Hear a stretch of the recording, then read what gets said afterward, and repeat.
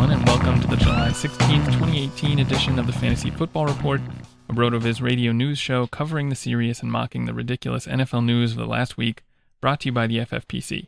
I'm Blair Andrews. You can follow me on Twitter at @AmITheRealBlair, and my co-host is Hassan Rahim, who you can follow at HRR5010. Hassan, how's it going? It's going well, Blair. Hard to believe that summer's close to coming. You know, we're in the middle of summer, but we're getting close to the start of the season. Training camps begin soon, so we'll have more news and we can make more actionable statements going forward. How about yourself? Yeah, the football season is quickly approaching. It's crazy how fast the summer is going by, but excited to start talking more actual NFL news for sure. I'm also excited about our guest today. Joining us today on the show is Davis Mattek. Davis is a RotoViz contributor emeritus and a contributor to RotoWire. He currently hosts the TakeCast and is one of the hosts for the Swolecast on RotoGrinders. You can follow him on Twitter at Davis Mattek. Davis, thanks for joining us. How are you? Can't wait. So excited to be back on RotoViz Radio. Thanks for having me, guys.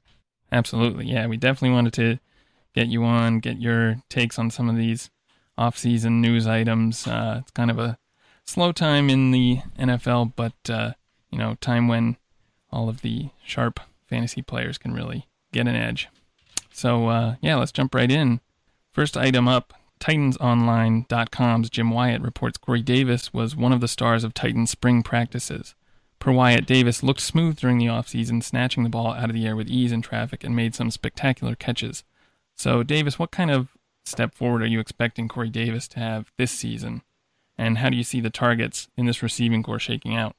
For me, the high-end expectations for Corey Davis are all reliant on the sort of offense that the Titans run and the true talent level of Marcus Mariota. I have talked about this kind of a lot in the last couple months on Twitter and on podcasts, thinking that, quarterback talent is definitely not black and white, and a lot of it does come down to coaching. And the same is definitely true with results for wide receivers as well. Like in terms of fantasy results, a lot of it's going to come down to being deployed in a proper way.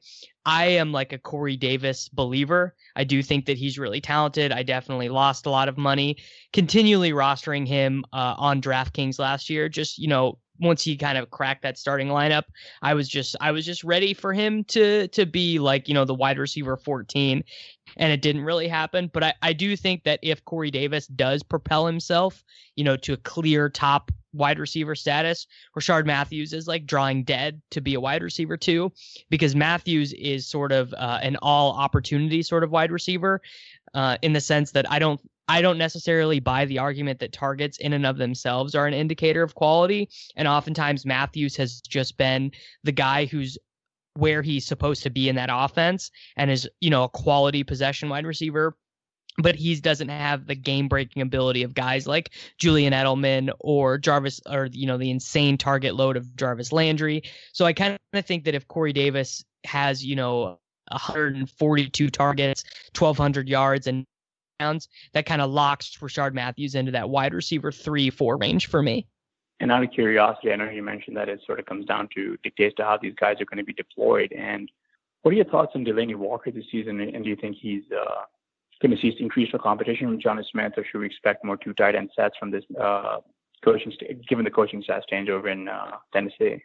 So this is just like a core tenet of my fantasy football philosophy, but just if you reach a certain age, 33, 34, I'm basically just not drafting you anymore. And I definitely will take L's on that. Like, I've taken losses on Fitzgerald several times.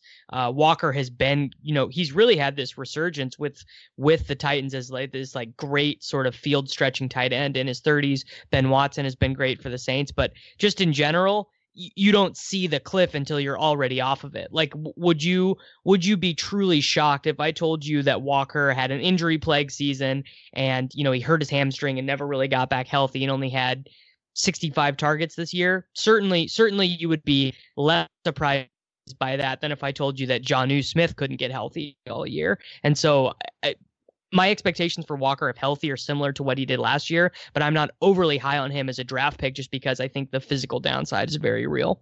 I would tend to agree with that and, avoid Walker just at his age. I'm kind of in the same boat. I don't really like drafting players who, once they get beyond a certain age, tight end is the one position where you kind of have a lot of these outliers, like Antonio Gates and Jason Witten, still producing at a high level, or at least a fantasy relevant level, well past 33, 34, whatever. So yeah, like you said, it's certainly possible Walker could repeat his success from last season. What is Jonnu Smith's ADP at this point? I feel like he's almost forgotten. But if something did happen to Walker, he could be a really excellent value. If Corey Davis does take a step forward, if Matthews still gets his targets, I don't know if there would be enough volume for Smith to have an impact without an injury to Walker, but does he interest either of you sort of at the end of drafts? Not for me. I just don't see a ton of upside, because I think rather than being role driven, I think Walker's targets in Tennessee have been talent driven. Like he just rises above sort of the rotational wide receiver pieces they've had, but I don't have such a high opinion of Smith that I think if put in that role, he would earn a similar amount of targets. It's certainly possible, but not probable for me. Speaking Thursday, Bears right guard Kyle Long said the coaching staff has taken the training wheels off Mitchell Trubisky. Davis, it sounds like the new Bears' head coach Matt Nagy is looking to open up the offense in 2018. What do you expect the 2018 Bears' offense to look like, and where have you been taking Mitchell Trubisky this offseason? So if Matt Nagy sort of does what is expected of him, like what all of the puff pieces expect him to do, I think the Bears' offense is going to look really good, because they have a lot of talented players at different positions. Tariq Cohen is a really valuable player for an offense to have if he is truly able to run slot wide receiver routes. I think that moving players around the formation and deploying them in different roles is definitely an underutilized weapon that offenses have, that they find it hard to optimize that usage, because a lot of the times what they'll do is they'll use guys like Dexter McCluster, sort of famously in Kansas City, Tavon Austin, much less famously in Los Angeles. They really only use them kind of on jet sweeps, which are like this horribly inefficient play. Reverses generally not that efficient, but actually having Cohen become the assignment of multiple defensive players really causes a lot of confusion, and that's something Nagy did well in Kansas City. Signed Trey Burton, who also gives them, he can play inline or he can play in the slot. They signed Allen Robinson, who, if he comes back healthy, that's a real NFL wide receiver. And they drafted Anthony Miller, who I can't pretend to have a gigantic opinion about, but a lot of more intelligent people than me seem to think that he's going to be able to at least fill an NFL role kind of immediately. So my guess would be is that they'll actually kind of look a lot like the Chiefs last season, but with a little bit less downfield action, because that's not as much Trubisky's game, but definitely with some quarterback rushing, which is huge in fantasy. Like obviously that's kind of what we play for, and a lot of pre-snap movement, more tight end targets than I think people realize. Like Trey Burton is being drafted highly, but if you pay a tight end and your offense relies on the tight end, as Nagy did oftentimes in Kansas City, I think that like a tight end 3 finish for Burton is totally in play. So that my guess would be kind of a West Coast offense with a good amount of RPO stuff and kind of heavy tight end and slot usage. And as Trubisky goes, I'm taking him as my first quarterback in a lot of these play drafts. Like I'm taking him 10th, 11th, 12th round, kind of no problem, is like my first guy, and pairing him with a low ceiling guy like Eli Manning or Andy Dalton. I like that move. I was really happy getting Trubisky in like the, the 15th round earlier in the offseason, and as his price has gone up, it's become a little harder, but he definitely has that upside. You make a good point about Nagy possibly using the tight end more than the Bears did last season. Trey Burton having a role, he's another player I haven't been paying a lot of attention to. The downfield sort of game is something we wouldn't have said was really Alex Smith's sort of game either. But after seeing what he did in Kansas City last year, it kind of has you rethinking I don't know really what you can sort of expect to get out of these quarterbacks. It's possible Well, Trubisky. it's certainly not an arm talent, right? Like I think Mm-hmm. any quarterback really can throw at least a semi-accurate ball 40 yards down the field. Like that, like most college quarterbacks can do that. It's just a question of can the wide receivers get open and how accurate is that ball? And really, I think more so than anything in Kansas City the last 2 years, it was driven by the talent of the players because Tyreek Hill and Travis Kelce are just so good and have such a large advantage, whether it be size or speed on the defenders, that it just would have been such inoptimal play calling that I don't think Nagy had a choice. And I think Alex Smith had the ability to deliver those throws because there was so much separation by both Kelce and Hill. And I do like Allen Robinson. I do like Miller, kind of from what I understand, and I definitely like Burton, but I don't think that there are Travis Kelce and Tyreek Hill. So that's where the difference will be for me. One of the things this discussion has made me realize is that I don't have enough of Trey Burton, which is starting to suddenly overcome with regret here. To your point a little bit, I mean, I'm with you. I kind of think that A-Dot here belongs to the receiver, and Allen Robinson seems to run a lot more of his routes in the more mid-range routes, I'd say. Don't have his A-Dot offhand over here, but I would say that you're requiring a lot of yak stuff in terms of him if you're looking for that splash plays, which he's capable of doing, as we saw in 2015. But it's going to be a fairly exciting offense, and as you said, Davis, just with Nagy putting these guys in the position to succeed and making sure that he's maximizing what Trubisky can do well and minimizing his mistakes, it sounds like it's going to be an interesting and exciting season for Bears fans, despite how difficult their division is expected to be. I should also point out that if Nagy really does value that down, that 9 route roll is really what I would call it. He could rotate Josh Bellamy and Taylor Gabriel on the opposite side of the field that Robinson is, and Bellamy is like a decent enough player. Like he's totally like a replacement level player, but Gabriel has the long speed needed if Nagy truly does value that.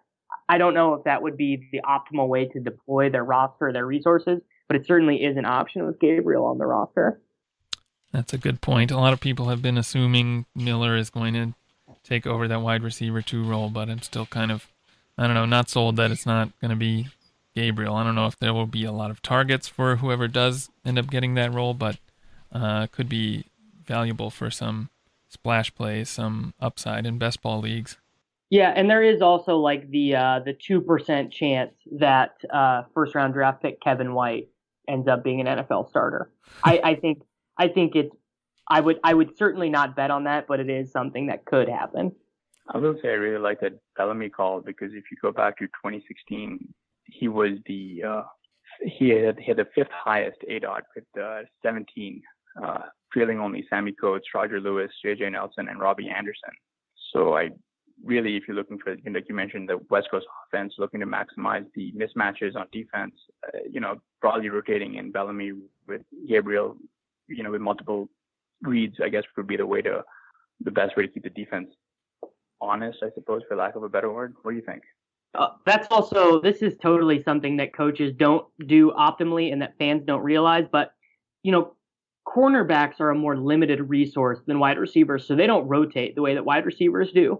But you could send Gabriel on a 9 route, and if he gets winded, just next play automatically Bellamy subs in, and you can rotate those guys, and that creates a huge advantage. And I'm not going to claim to have watched enough Chiefs film to know how often guys were rotating opposite Hill or how often Hill himself was rotating, but I would be confident in saying that Nagy does seem to be the kind of coach who grasps those little elements of the game and would be fine deploying Bellamy and Gabriel in that similar A-dot role combined. I would just say overall, though, not super high on either of them as a player, and don't think that their fantasy stock will be that high, but definitely that they would have the ability to elevate the fantasy stock of other players on that team through playing their role optimally.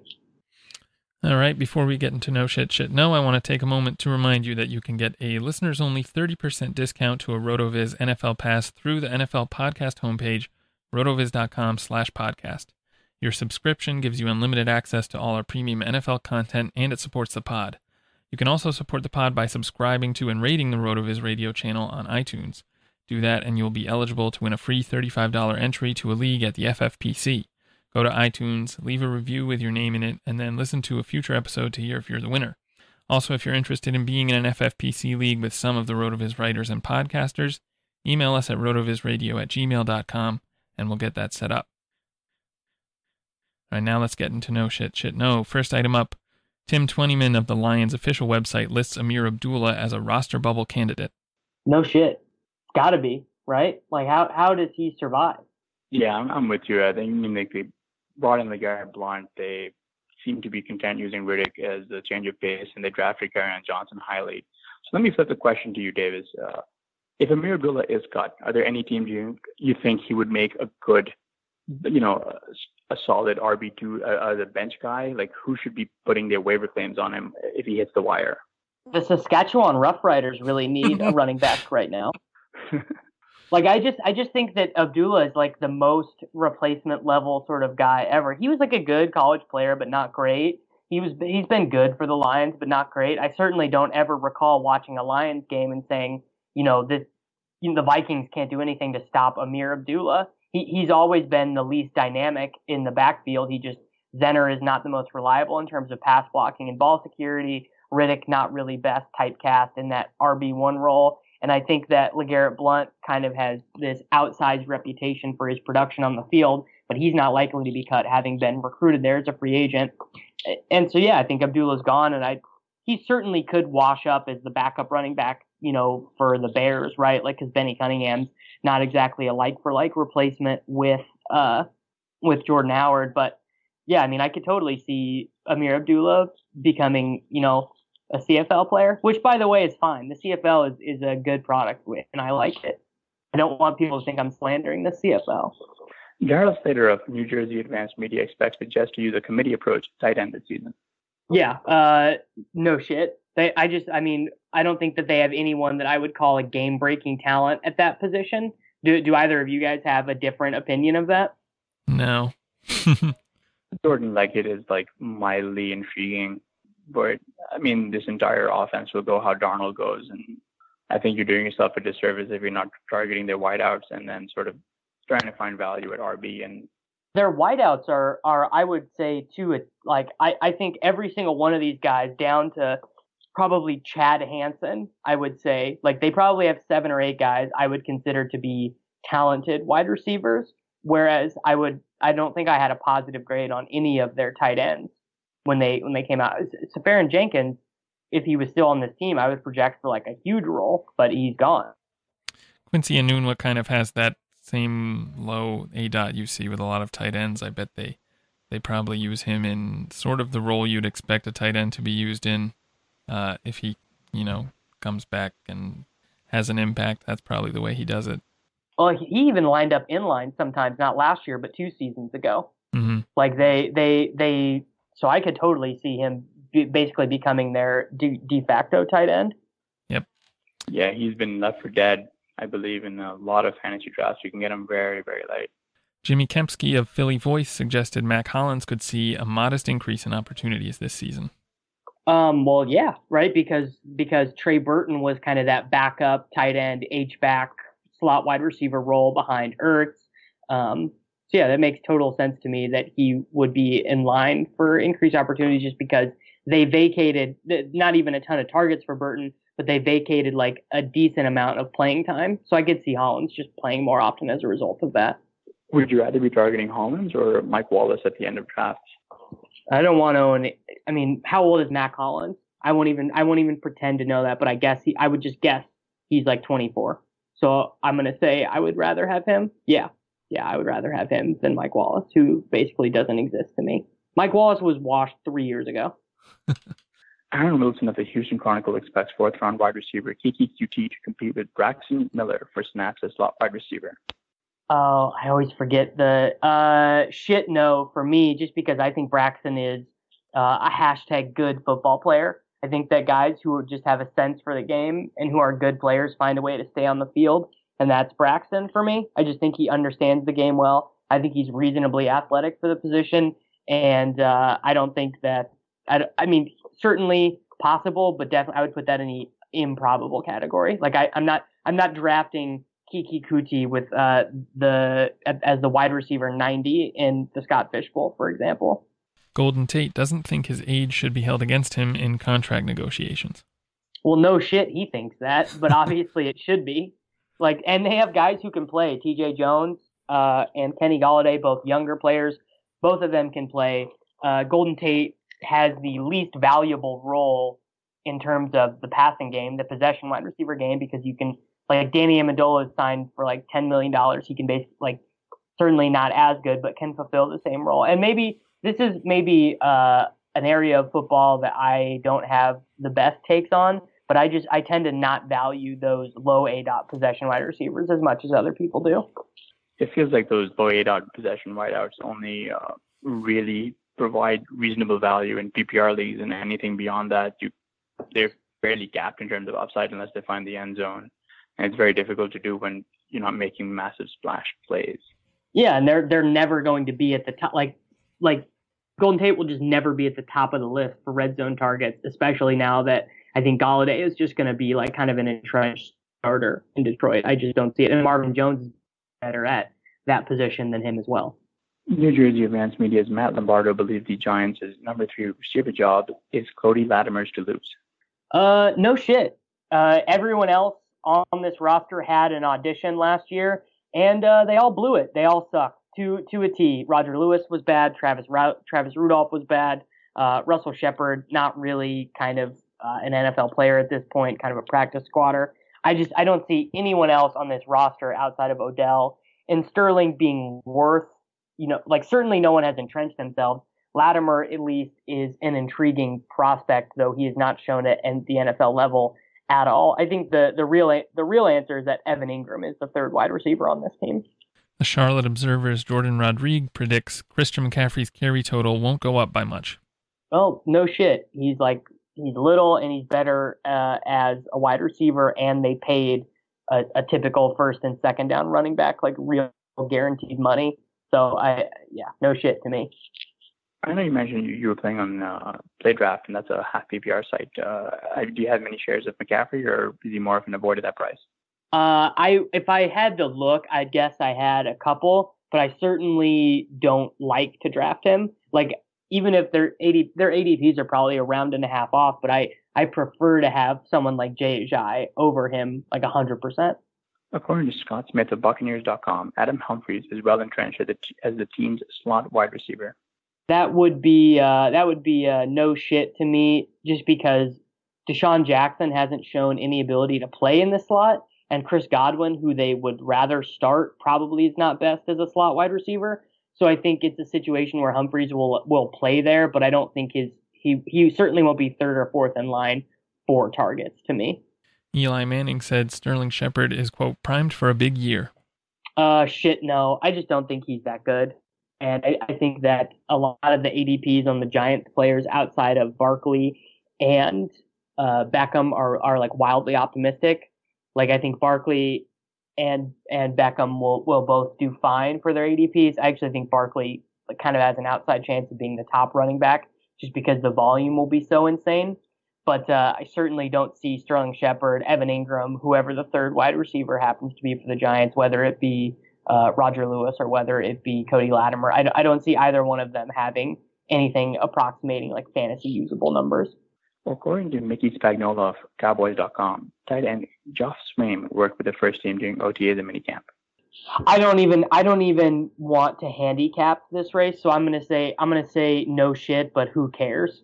I just don't see the tight end in Dallas being fantasy viable unless somehow Rico Gathers convinces the team to play him. He's the only one who has the physical upside to be valuable in fantasy, I think. Cardinals reporter Mike Jurecki expects Ricky Seals-Jones to be the Cardinals' breakout offensive player in 2018. That's a big old no shit for me. This is a dude who played wide receiver in college, transitioned to tight end his first year in the NFL, a much more difficult position to play. And was good. He scored 3 touchdowns on I think 23 targets or something like that in a total toilet shit offense in Arizona. I think Ricky Seals-Jones might be the most underdrafted player right now in the double-digit rounds. It would not surprise me if by August 25th. Ricky Seals-Jones is going in like the 9th round. First Coast News considers TJ Yeldon the clear-cut number 2 behind Leonard Fournette. Yeah, no shit. He is a good NFL player. Corey Grant was good on like 40 touches or something, but Yeldon has good game speed. He's a good pass blocker. He proved to be much better than Fournette at catching passes. He was not horribly efficient in the starts that he got for the Jaguars last year, but I definitely think Yeldon is like clearly the number 2, clearly going to be the pass catching back. Eagles coach Doug Peterson said he can't say if Carson Wentz will be ready for week 1. No shit. They won a Super Bowl without him. Nick Foles proved himself to be basically fine as long as Doug Peterson and his staff were calling the plays. No reason to rush your franchise quarterback back if you think you can win a couple games with him on the bench. Dolphins' coach Adam Gase said Frank Gore's age is irrelevant. Shit, no. I mean, he's just like, I can't buy Frank Gore any less. Like Kenyon Drake will be fine. Although if you do own him, it'll probably just be horribly annoying to see Frank Gore in there on the goal line. That's what I predict will happen is Gore will end up scoring like 4 touchdowns and not have any fantasy relevance himself, but just knock a huge chunk of Drake's ceiling off. Any interest in Kalen Ballage? He's like an anti-athlete. Unless I'm thinking of the wrong player. Ballage has like these just like the WOT workout metrics, so I'm like never betting on guys like that.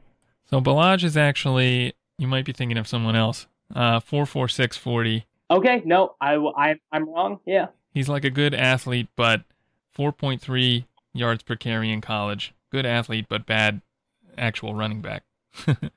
You know what's horrible about me is an analyst and a fantasy player is I'm so much more likely to bet on the guy who had the 4.40 and the sick broad jump and the good 3 cones than I am to bet on the guy who was just super productive in college. So maybe I need to rethink that backfield situation since I didn't know those numbers. Yeah. Yeah, he's not someone I really, like as a prospect. Just, I guess I'm the opposite. I like to go for the guys who are more productive, but there's an uncertainty about his outcomes, I guess, that is intriguing. Like he has a wide range of outcomes. So if something happens to Drake, he could come in and really surprise people, I guess. Surprise me anyway. Yeah. Isn't the biggest upside with him that Frank Gore gets hurt? Just turns out to not be that. That would be the upside, but I mean that would require Frank Gore to get hurt, which he seems to never do. Let me tell you about our friends over at the Fantasy Football Players Championship, the home of season-long high-stakes fantasy football. The fantasy draft season is heating up, and the FFPC has a format to suit interest and budget. Whether you like best ball, super flex, or classic managed leagues, there are drafts daily with entry fees starting at just $35. Jump into a slow or live draft today, and if you like Dynasty, well, the FFPC has almost 200 active Dynasty leagues with entry fees starting at $77 and going up to $2,500. And here's the incredible thing. Not a single Dynasty league has folded in 8 years. New Dynasty leagues are forming right now with startup drafts launching on a regular basis. Don't miss the FFPC experience. Seriously, don't. Davis has been over here dropping fire takes for you, and you can actually take this and leverage this information for redraft or Dynasty. Go to MyFFPC and register now. That's myffpc.com, the home of season-long high-stakes fantasy football. All right, news item number 3. Over on NewOrleansSaints.com, Cam Meredith stated he hasn't experienced a setback during the recovery process. Although Meredith has been limited in team activities thus far, he hopes to be ready by training camp. So, Davis, what kind of impact do you see Meredith making on this offense, and what role do you think he plays? So I think he is in a really interesting situation because Meredith, to me, seems like someone who is kind of uniquely suited to fill in that old Marcus Colston role, kind of that hybrid flanker slot role, kind of, 9-yard ADOT. But I am a little concerned that maybe he's just not as good as the other wide receivers on the roster because he was good last year in kind of a weird situation. But I think the weird situation brought out what he was good at, which was like having sure hands, kind of running those 12-yard crossing patterns and stuff like that. So the issue there is Michael Thomas is clearly better. His target share is not going anywhere. Ted Ginn is going to be in the exact same role that he was in last year. So really Meredith he's fighting for targets against, the running backs, Alvin Kamara, and, they have 6 guys on the roster, some of whom could play, some of whom may not. But Tommy Lee Lewis had a high opinion. I think he can play Travin Durrell is like going to be a good deep threat. He's an old LSU guy, kind of in that Devery Henderson sort of mold. And then Brandon Coleman is still going to have a role to play in the red zone. So I kind of think Meredith might. Like, I don't own a single share of Meredith, not because I don't believe in him as a player. I just am generally agnostic on the Saints guys outside of Kamara, Breeze, and Michael Thomas. Like I just am not. I'm just not big on any of those guys. I don't know. Am I off base with being lukewarm on him? Yeah, I pretty much agree with you. The one guy you didn't mention who has me really intrigued is the rookie they just drafted in the third round, Traquan Smith. Yeah, Traquan Smith. Yeah, obviously coming from UCF, the real national champions. 33% dominator rating in college, sub 4.5 40. He's somebody who is really intriguing. We've seen rookies come in to this Saints offense and make an impact right away, like Michael Thomas did. So he's someone I'm getting at the end of drafts, just kind of as a dart throw. I have a few shares, spread around. But yeah, he's kind of keeping me from really, really going all in on Meredith. I probably have drafted him a few times, just kind of trying to diversify, but I'm not really excited about anyone, I think, in this offense other than Thomas and Kamara and maybe Traquan Smith, if I can get him at the right price.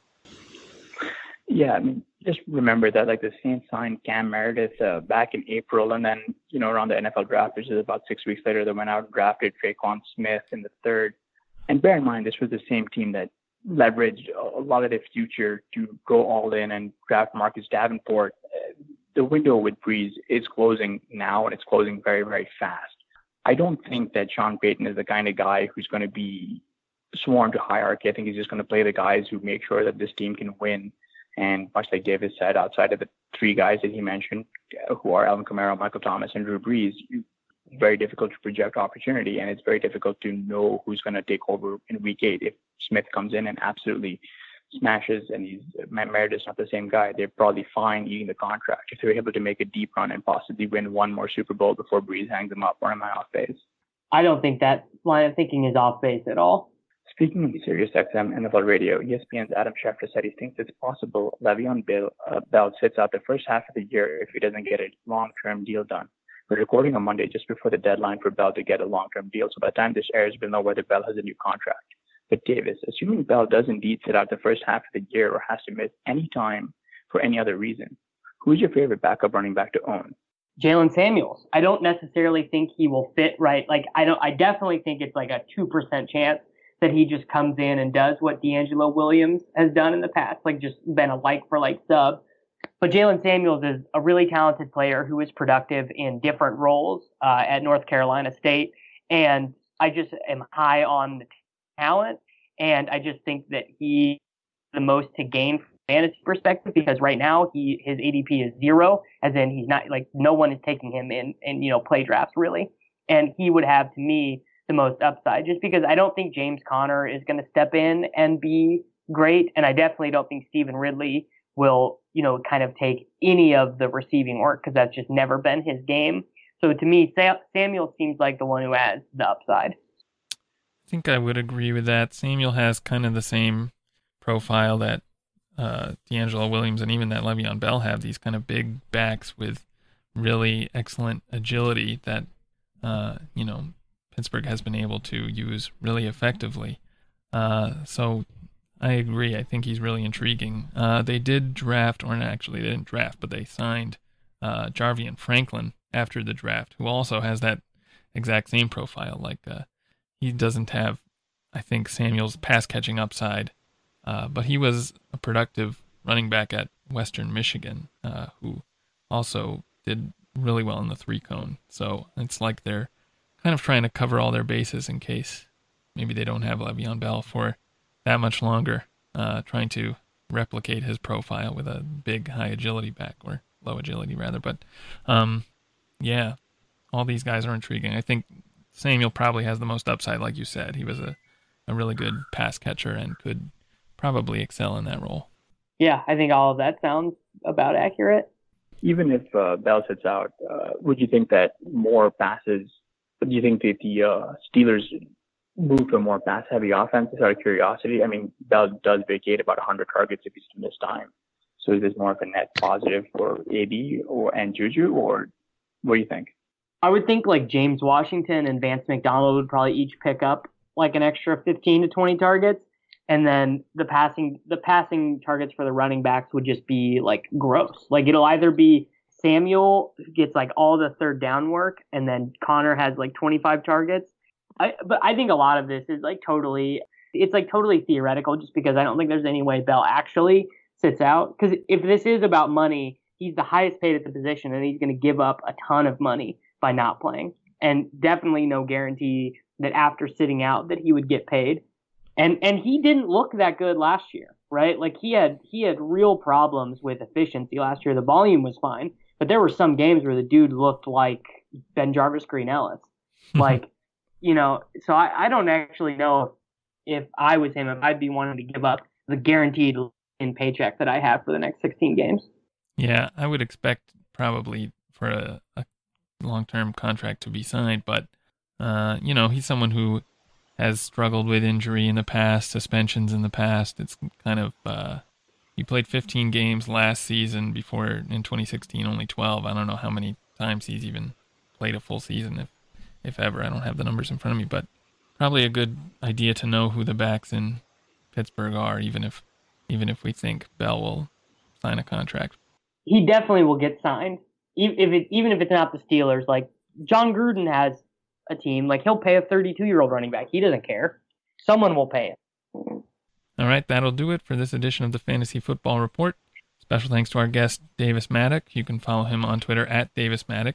Please remember to rate and review the RotoViz radio channel on iTunes. For Hassan Rahim, I'm Blair Andrews. Thanks for listening.